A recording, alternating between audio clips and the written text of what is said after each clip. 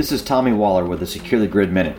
Let's for a minute imagine that our nation's most critical infrastructure, the electric grid, were our own human body, being attacked by a disease that could spell death in short order. Would we want our healthcare provider to just schedule checkup after checkup to study the sickness when they possessed a team of physicians with the ability to treat it?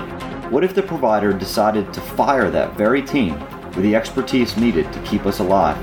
Well, that's exactly what the U.S. government has done when it comes to the deadly threat to our nation's electric grid from electromagnetic pulse, or EMP. Congress's current National Defense Authorization Act scuttles the free world's best experts on EMP, replaces them with parties unknown, and calls for yet another study. While our government studies this topic to death, you can get smart on EMP and other threats to the grid at SecureTheGrid.com.